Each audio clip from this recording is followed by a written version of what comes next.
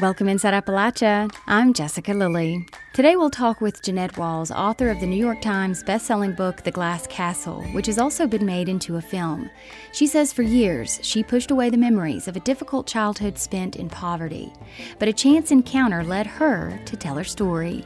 I've come to believe that very often these things about ourselves that we dislike so much are the best thing we have going for us. And for me, it certainly was. What can Appalachia learn from post-coal economies out west? We'll talk with a reporter in Colorado about how former coal communities are trying to rebuild their local economies. They can live relatively cheaply compared to our urban areas.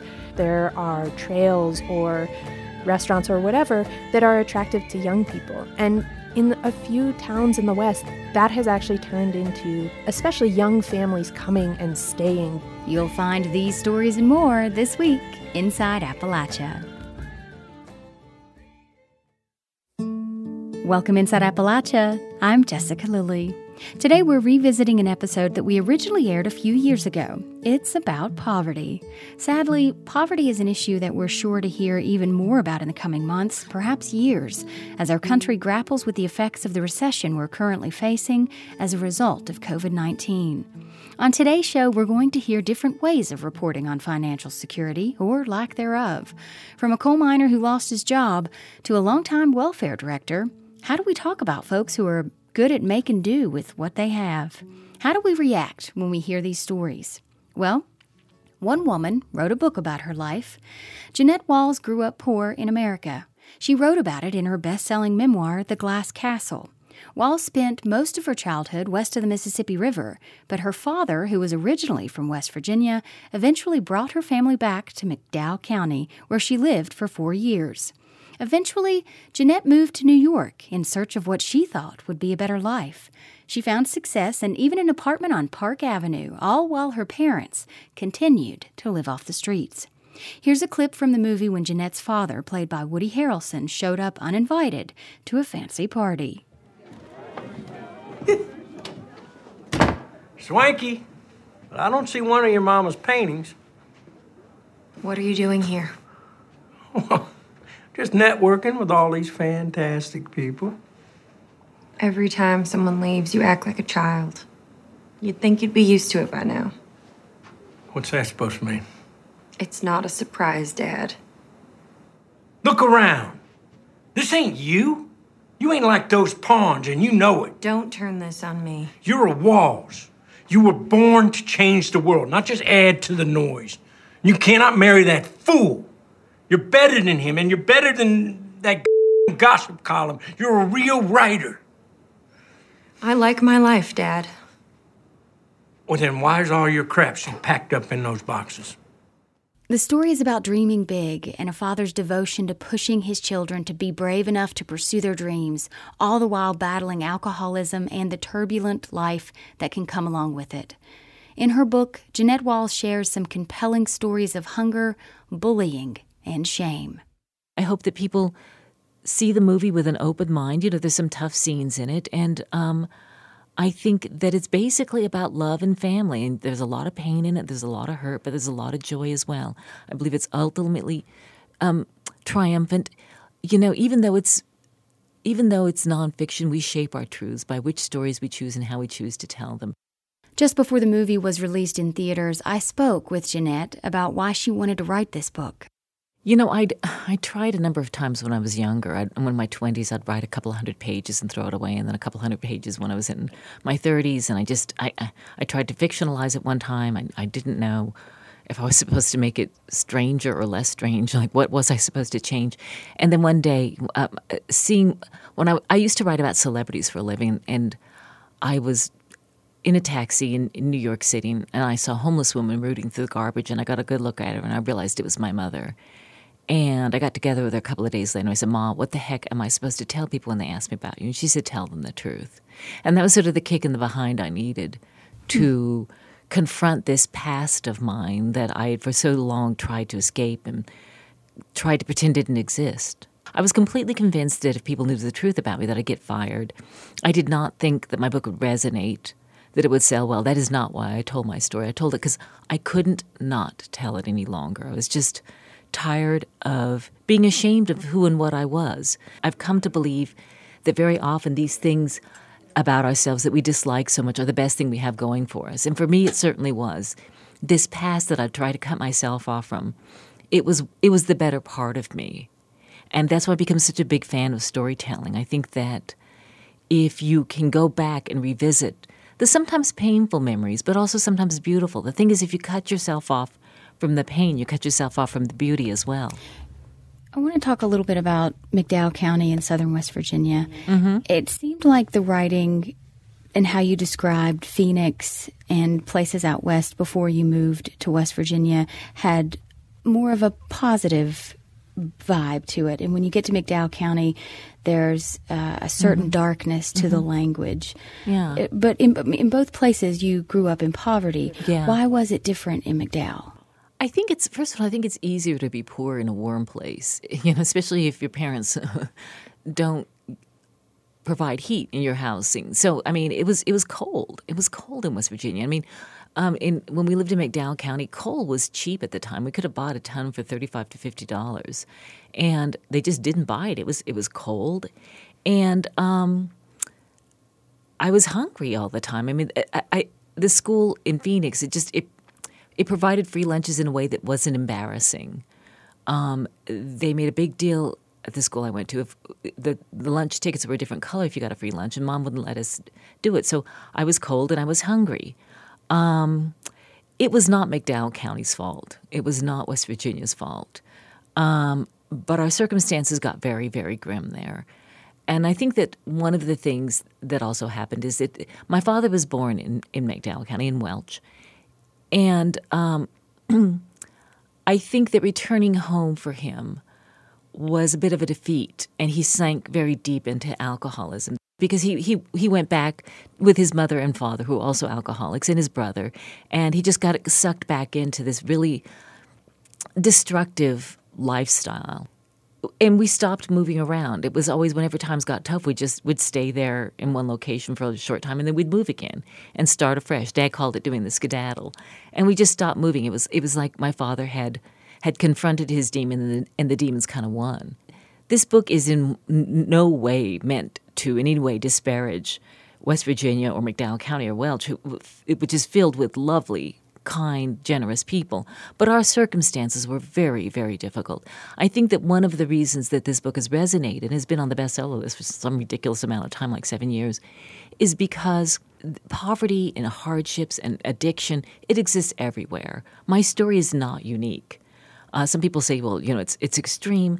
And you'd be surprised by some of the stories that I hear, and sometimes in very affluent areas. People go to great lengths to hide their poverty, and I did.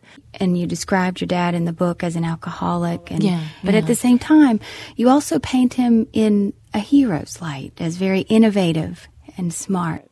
My father was a magnificent man. I adore him, and to this day I miss him. He died in 1994. He was both the best and the worst of fatherhood, but anybody who's dealt with an addict knows how they break your heart. He couldn't fight his demons, but he gave us the tools to do that as children. And, he just always told us that we deserved something better, that we were strong, that we were resilient. All of this traveling around, all of this chaos, he always said that was temporary, that one of these days he was going to build us a great big mansion, and he called it the Glass Castle. And when times would get tough, he'd pull out the blueprints for the Glass Castle. It was about hope and belief in yourself and belief in the future, and I believe that if a child gets that, along with a love of education and a sense of self-esteem, that you can make it through just about anything. And that's why I'm not angry with him or anybody. I mean, I certainly bear no ill will towards my family or anyone I grew up with in West Virginia.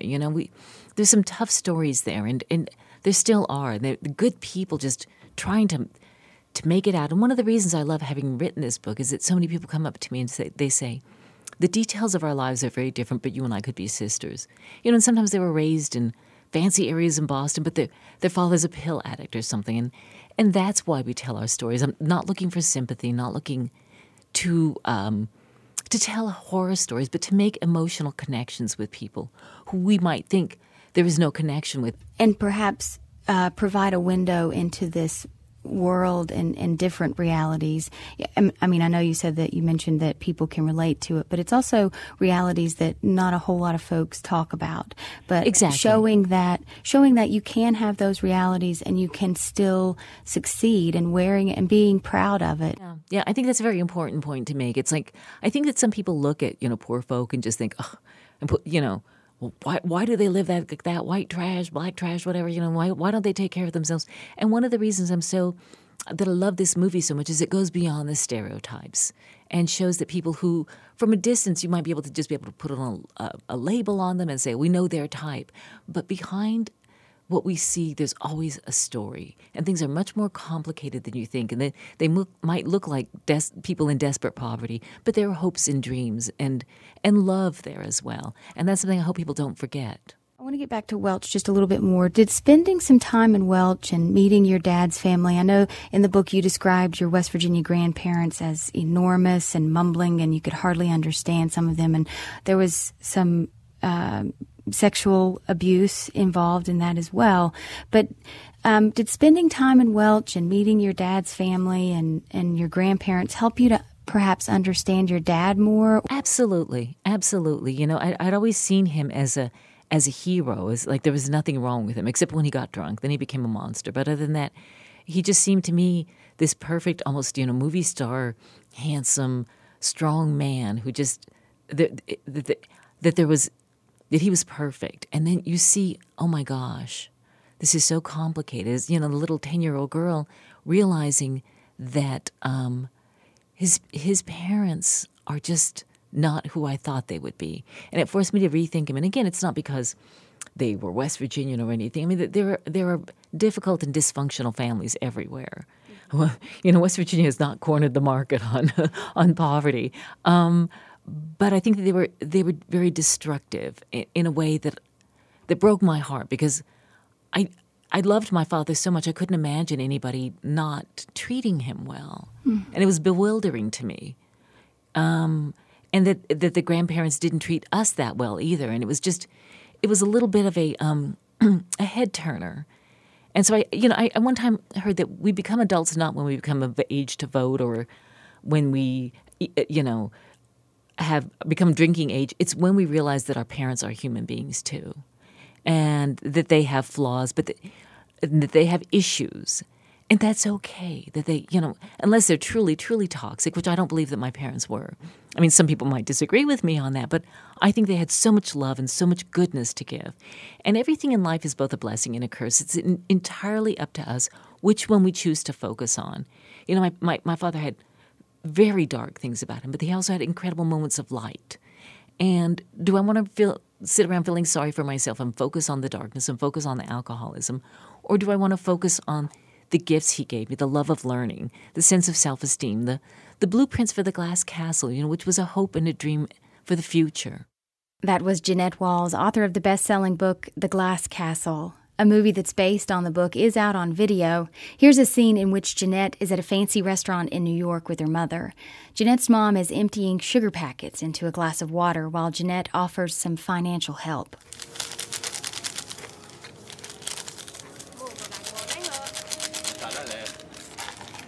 Mom?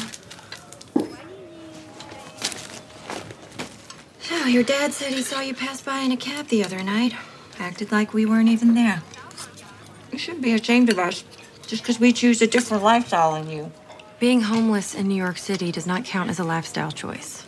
Well, if we heard from you more, you'd know that we found a lovely place on the Lower East Side. Lori says you're squatting in an abandoned building. That does not sound safe, Mom. When did you lose your sense of adventure?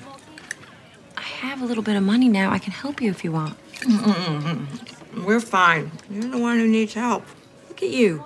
Your values are all confused. In a minute, we'll talk with Jeanette Walls about how people in West Virginia have reacted to her story and hear her response to people who say the book is an unfair portrayal of Appalachians. You're Inside Appalachia. I'm Jessica Lilly. We'll be right back.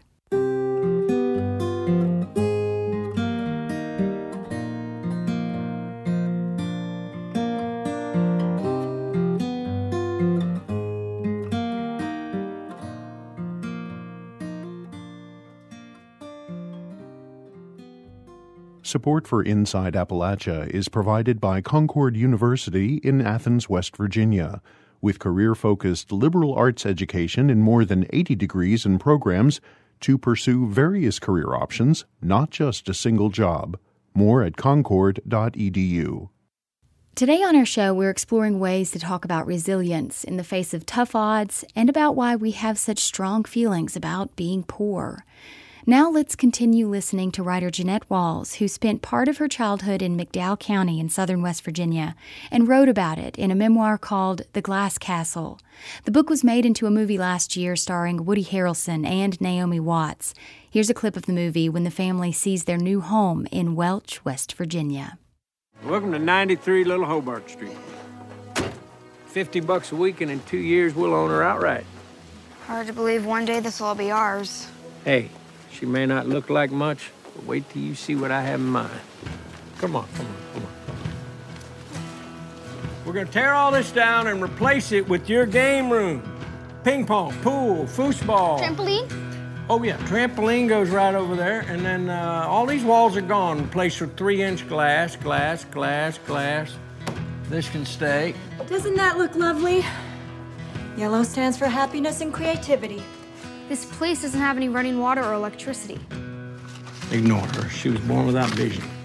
Part of the movie was filmed in Welch, the county seat of McDowell. Jeanette said her friends and family in West Virginia have mixed feelings about parts of the book and the film. It's split about 50-50 between people who like and don't like the book. A lot of people feel it was unfair, that it's not the whole story. And I respect that opinion. I really do. And it's certainly not their story.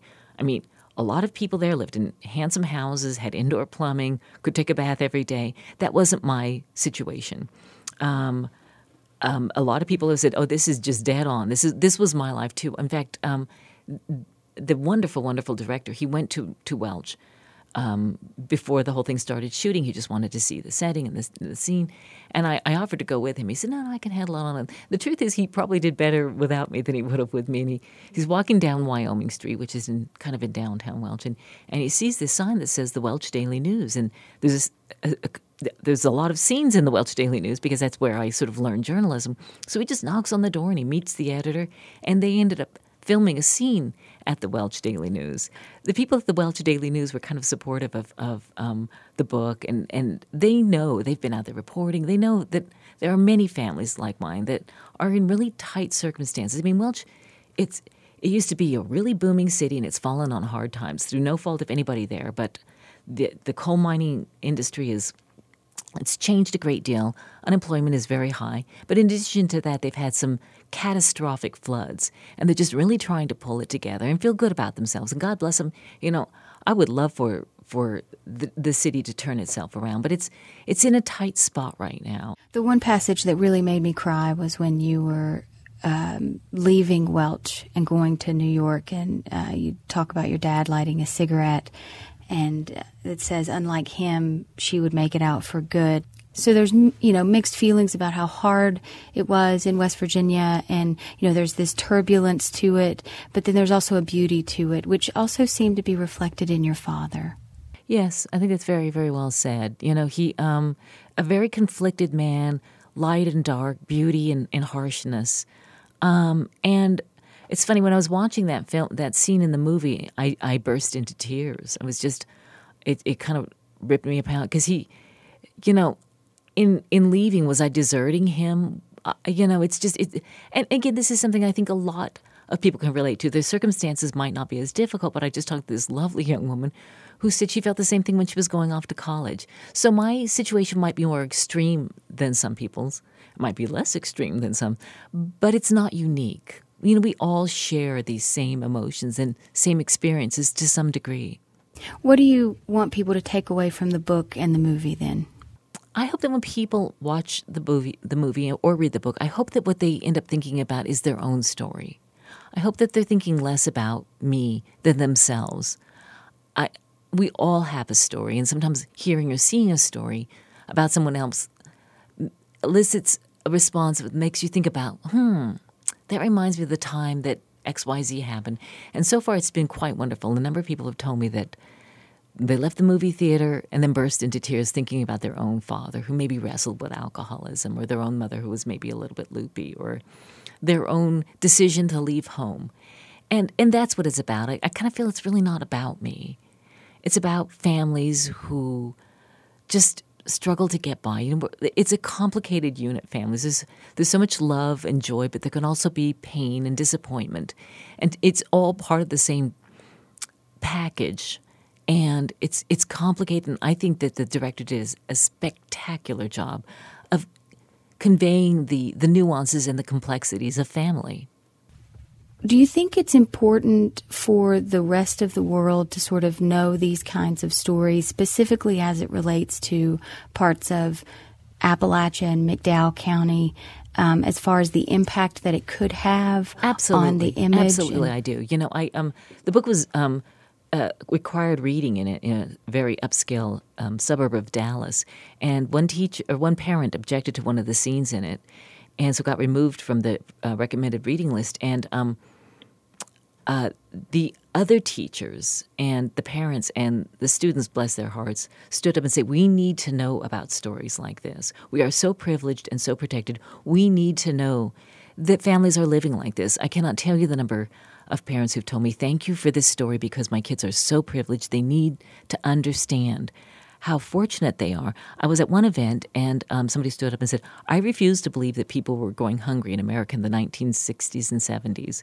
And somebody else stood up and said, honey, you need to do a little more volunteer work, because this is not something that used to happen. It's something that still happens. I believe people are good and compassionate and have big hearts, but sometimes they just got to have their eyes opened up a little. And I think that that's what storytelling does. The people of West Virginia are good and kind and decent, hardworking people who are in a tight spot. And let's not turn our backs and pretend that this sort of stuff doesn't exist, or to stereotype them, which is even worse, about like shiftless, why don't they get a job, whatever. That it's so much more complicated than that. There aren't jobs in some of these places. These people they might look different from you. They might live in a different part of the country. They might speak differently. But basically, we're all the same. We have the same wants and needs and desires. We all want to feel respected and safe. We want to take care of our families and feel good about ourselves in the future.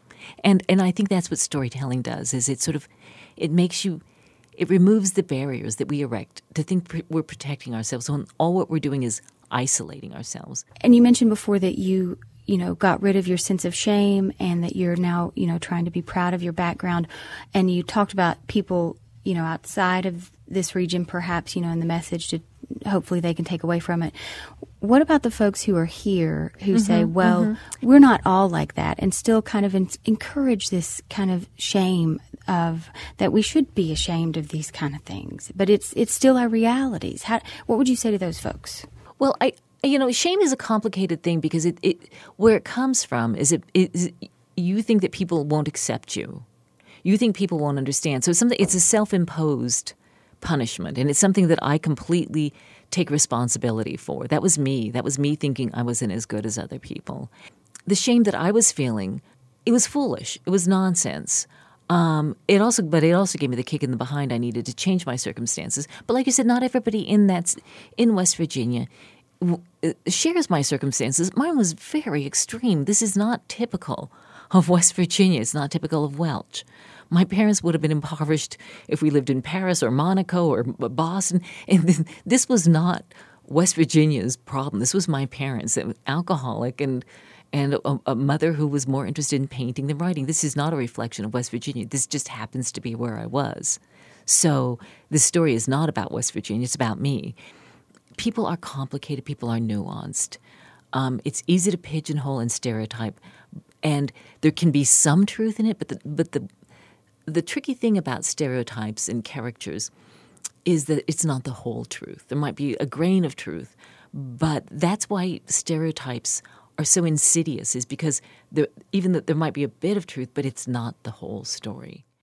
Jeanette Wall says growing up poor has taught her a lot and made her who she is. And today she's proud of who she is because it shows how far she's come. A lot of us go through tough times, but I believe that those of us who endure these tough times actually can be an advantage over those who didn't, because we learn so much about life and about each other. And, adversity introduces one to oneself. And the great thing, everything in life is both a blessing and a curse. And the great thing about having been raised the way that I was is that I'm a fighter and a scrapper. And the unfortunate thing about the way that I was raised is that I'm a fighter and a scrapper. And it took me a long time to understand that you don't always have to fight. That at a certain point in life you take off the armor and there are good and kind and warm people there willing to embrace you. And if one person gets that message from this movie, then this will all have been worth it. That was Jeanette Walls, who wrote a memoir of her life growing up poor in America called The Glass Castle, which has also been adapted into a film.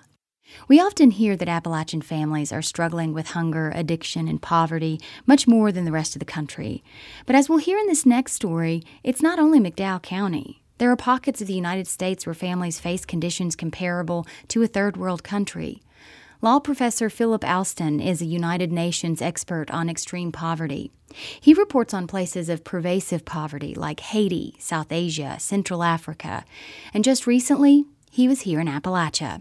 Shortly after his 2017 trip here, he spoke with NPR's Kelly McEvers about a report he's compiling on how the United Nations treats its most vulnerable people.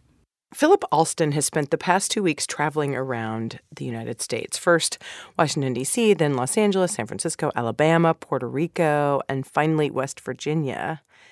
The United States is one of the wealthiest countries in the world, but Alston wanted to understand how it is that 40 million Americans live in poverty. He is the United Nations Special Rapporteur on Extreme Poverty and Human Rights, and he's with us now. Welcome to the show. Thank you. What were you looking for on your trip? I was looking primarily to see the relationship between the civil rights, which the United States holds so dear, and poverty. In other words, if you live in poverty in this country, can you actually enjoy the civil and political rights which you are supposedly guaranteed? Just give us some examples of things you found in places like here in Los Angeles or in Alabama or in West Virginia. To go to Skid Row in Los Angeles, to see the extent of it, the never-ending encampments and tents, the really grim circumstances under which people live. To go to Alabama, to meet with people who live in areas that have no sewerage connection, and so their sewage is basically just pumped out into their gardens. Those sorts of things have a pretty big impact. In a presentation for the State Department today, you talked about something that I thought was really interesting. You said that you were struck by the extent to which caricatured narratives about the purported innate differences between the rich and poor have been sold to people by politicians in the media. Just explain that a little bit. So the rich are industrious, entrepreneurial, patriotic, and the drivers of economic success. The poor, on the other hand, are wasters, losers, and scammers. So as a result, money spent on welfare is money down the drain. Money devoted to the rich is a sound investment. The reality is that the United States now has probably the lowest degree of social mobility among all the rich countries. And if you are born poor, guess where you're going to end up? Poor. Your findings were not all bad. You talked about some groups that you were in contact with that do some pretty great work. I wonder if you could give us some examples there. I was very impressed by a lot of the community organizing that's going on in many places. I was very impressed by a voluntary health, dental, even psychological care clinic that I saw called West Virginia Health Right, which has no full-time doctors or dentists, but relies on volunteer services from those communities and ends up seeing 21,000 patients a year. Do you think that groups like that are a solution to the bigger problem, or they're just one piece of what needs to be more systemic changes? I have to admit that sometimes I fear that such superb and much-needed initiatives, they are taking the pressure off the state, and the state can sort of sit back and say, oh, well, there's no need in that area, it's being done by these guys. You have been around the world looking at this issue up close. You know, how does the U.S. compare? Well, I think one of the most striking things is the lack of political will. I don't want to draw a comparison with China, but I did have to say when I was there that what was impressive was that Xi Jinping had made it a priority of his administration to eradicate extreme poverty. And when people said to me, but he's just trying to keep control of the Communist Party, my response was, I think every politician is trying to keep control of government, and if others would dedicate themselves to eliminate poverty, then that would be great. Philip Alston is the UN Special Rapporteur on Extreme Poverty and Human Rights. Thanks for your time today. Thanks. My pleasure.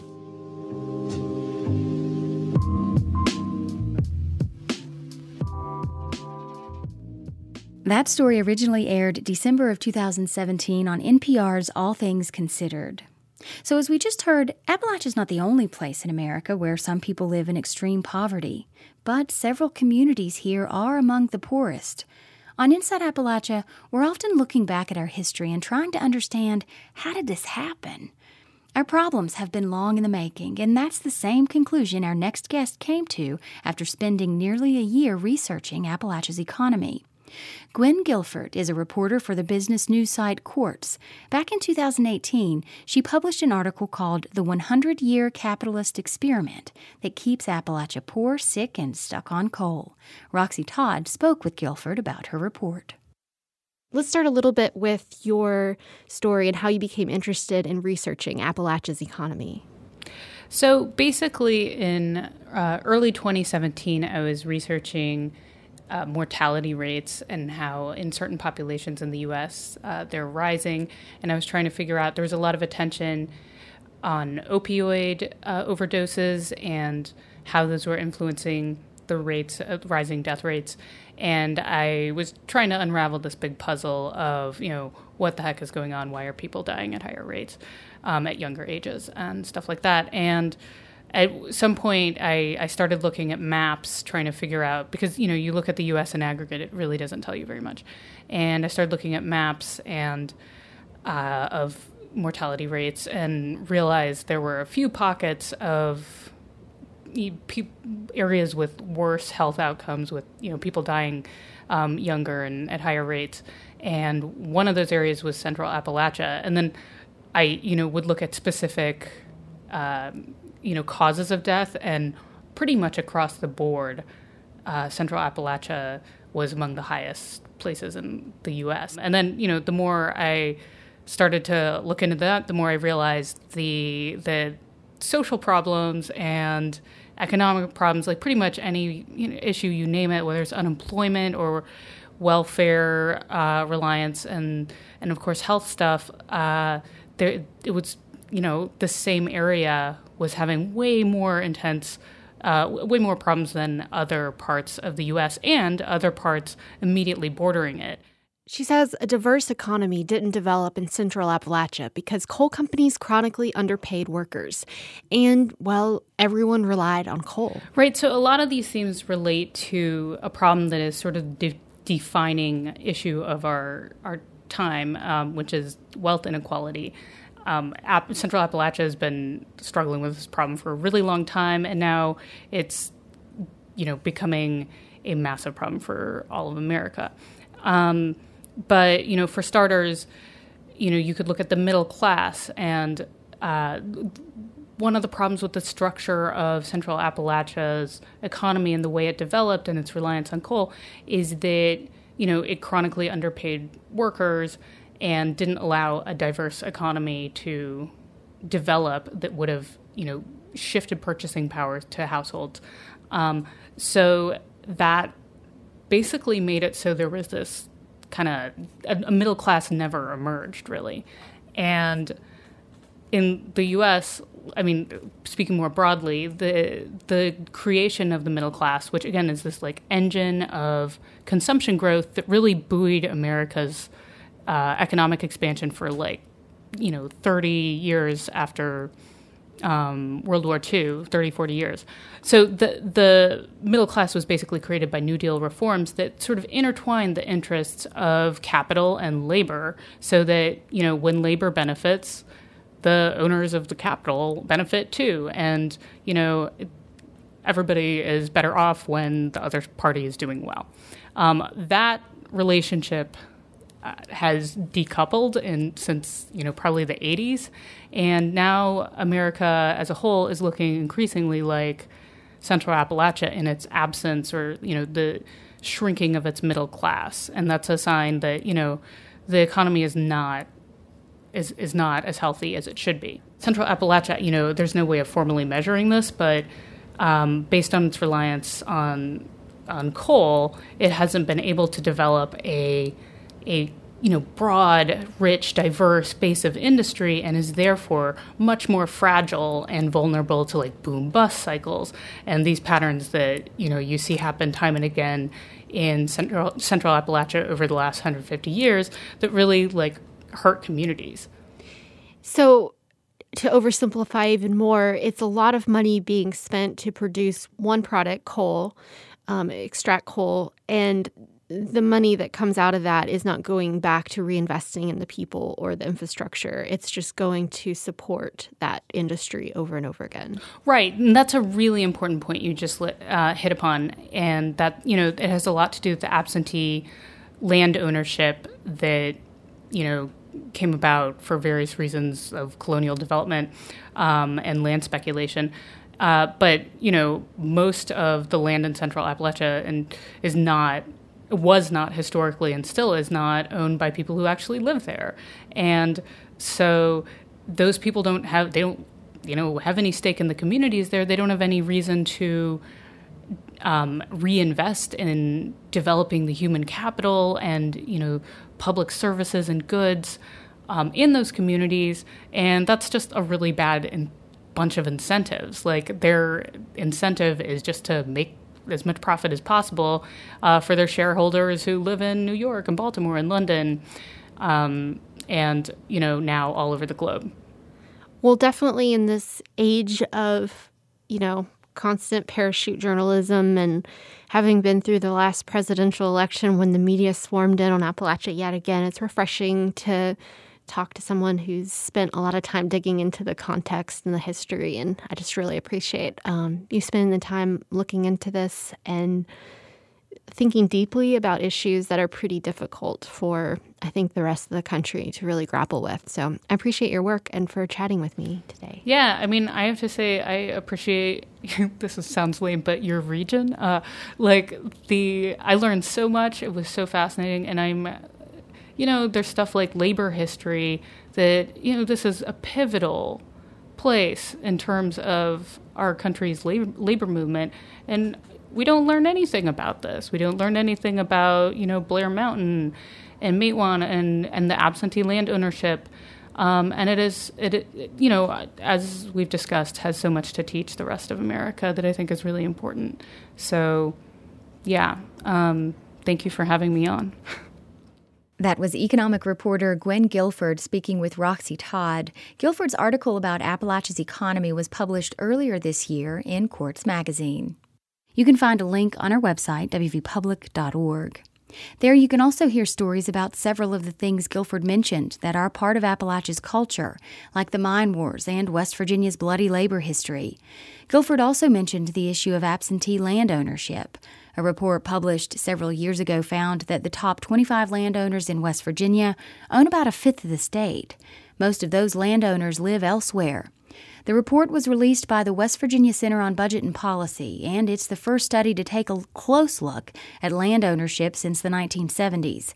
Land ownership has an impact on the ability of local people to build their economy, own businesses, grow food, and clean up hazardous waste. Again, you can learn more about these topics on our website, wvpublic.org.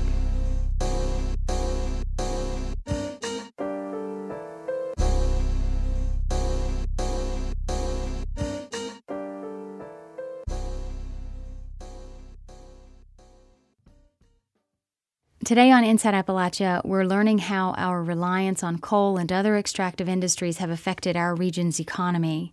We've also heard several ways these industries have left us with environmental hazards and waste that we'll be struggling to clean up and pay for years to come. We wanted to see how communities out west are coping with these same issues. After all, we're not the only ones grappling with the boom and bust cycles of mining.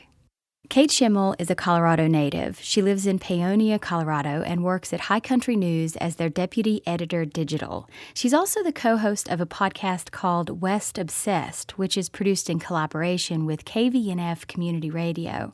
She's worked with newsrooms in Montana, New Mexico, and Colorado to report on the economic declines rural communities out west are facing.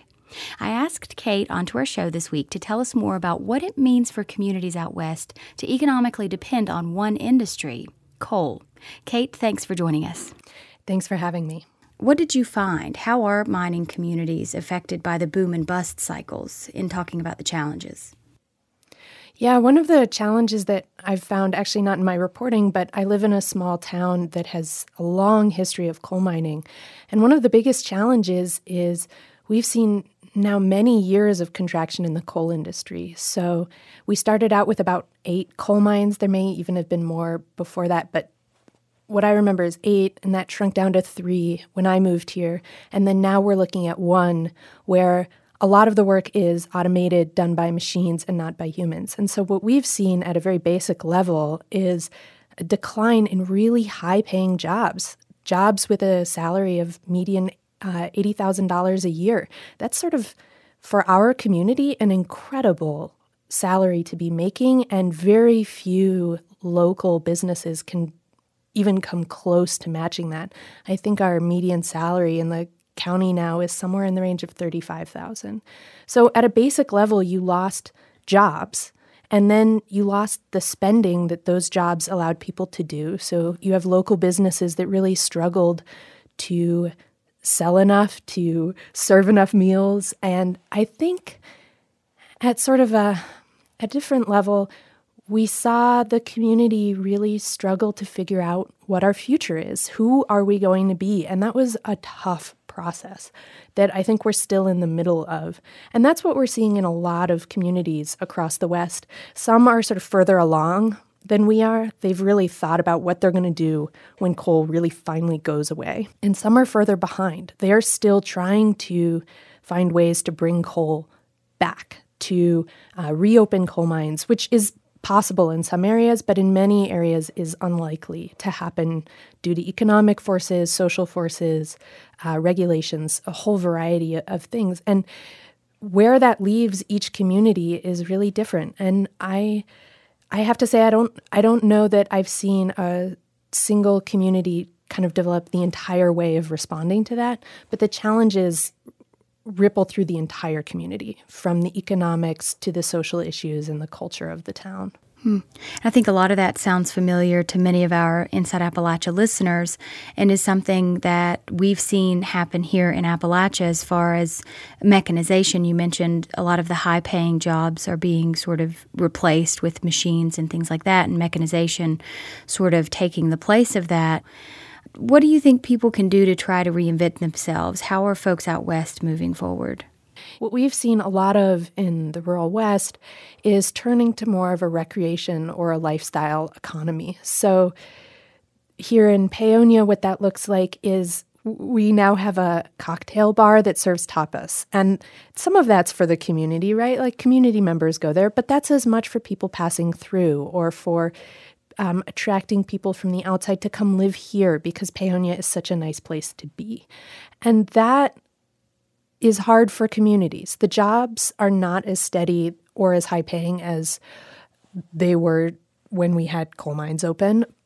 And it requires some degree of planning. So it doesn't tend to be as attractive for a town to have sort of an open mine next to where they might want to recreate, right? Where they might want to go running or skiing or biking or wine tasting or whatever it is that that town wants to offer. And so figuring out how to plan for a future that might mean to some extent covering up your past is really hard. I think some of the other choices towns are making or being forced to make is just shrinking, getting smaller. Sort of the depopulation of the rural West is very real and happening relatively quickly. Yeah, that's definitely something we're seeing here. here in Appalachia, recreation tourism is also something that many small towns are trying, and it has brought in some jobs, but maybe not the same type of big salaries, like you mentioned, that people are used to in coal mining. How realistic is it to expect the recreation industry to provide living wages to residents in these rural communities? If these, you mentioned the taco stand or the selling tacos in that one restaurant, if that continues to grow and there's more businesses that grow like that, I mean, is that realistic for that kind of community to provide a living wage, you think? I don't see recreation or lifestyle or service jobs getting up to the same level that coal jobs did in terms of wage.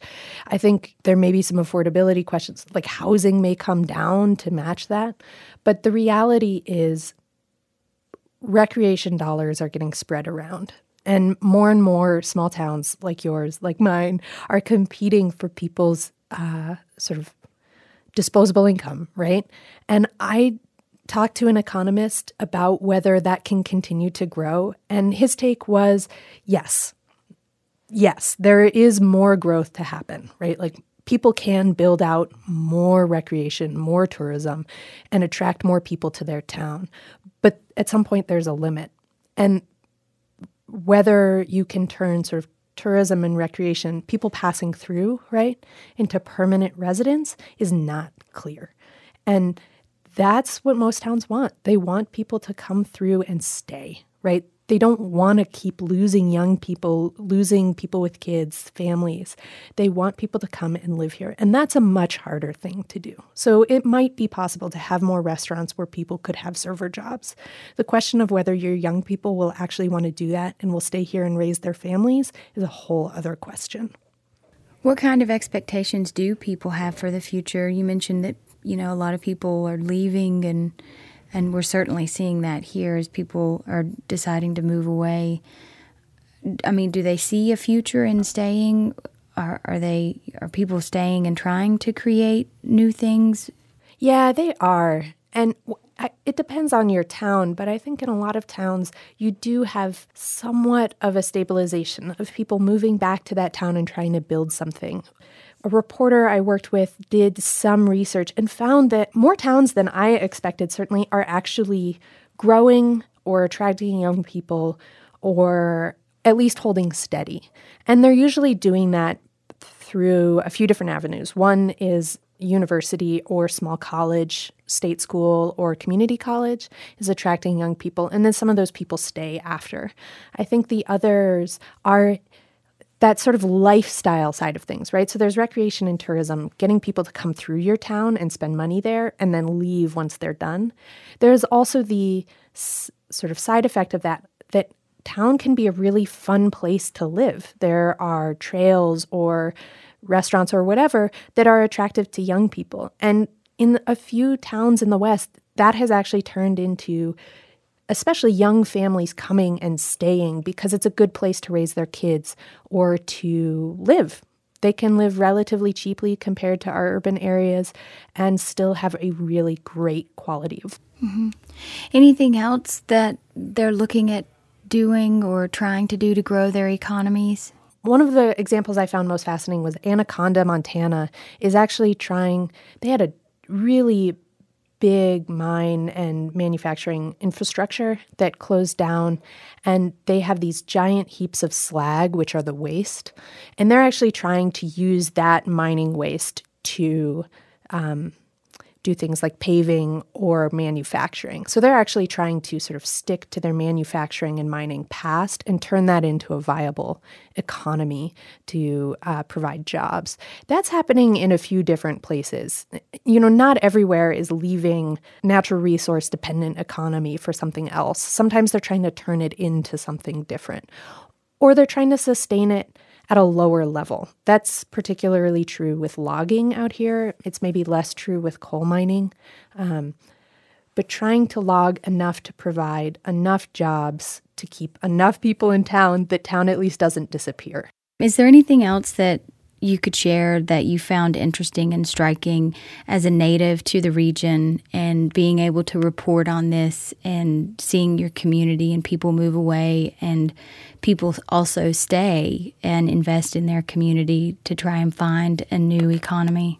Yeah, I'll give you a resident's answer, not a reporter's answer, which is that when people decide to live somewhere, I think it's so important that they decide to take on everything about that place, right? And invest in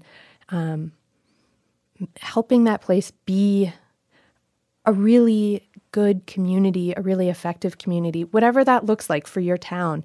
And I've been so struck by how different that can be from town to town.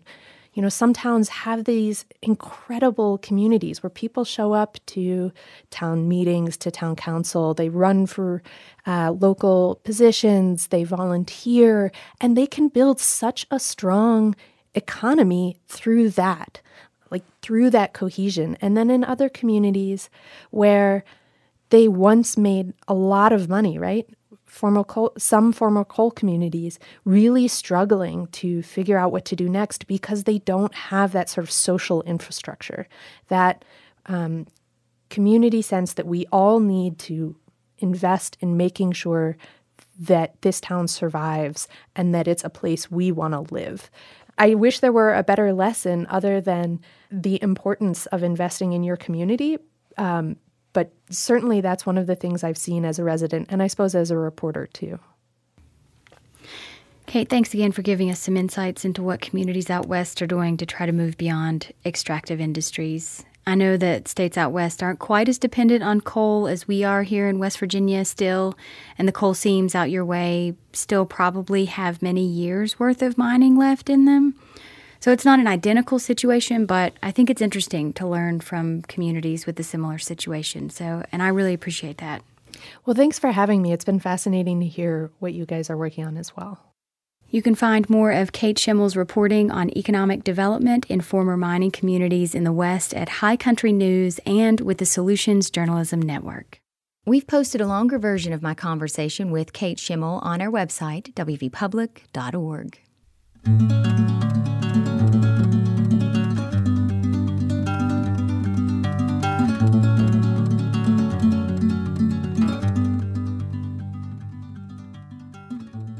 Coal put food on the tables for many families, but did it also create the foundation for extreme poverty? And yet, we're resilient here in coal country, and we know how to lean on each other. That's one part of the legacy that I hope never goes away, and surprisingly, it connects us with others. Out in Colorado, coal community native Kate Schimmel reminds us that we're not alone. She believes the best way to revive and support your community is to get involved where you live. And that makes sense. Perhaps if more of the people who owned land in West Virginia actually lived in West Virginia, our legacy would look a little different. But here we are, and it's from here that we move forward.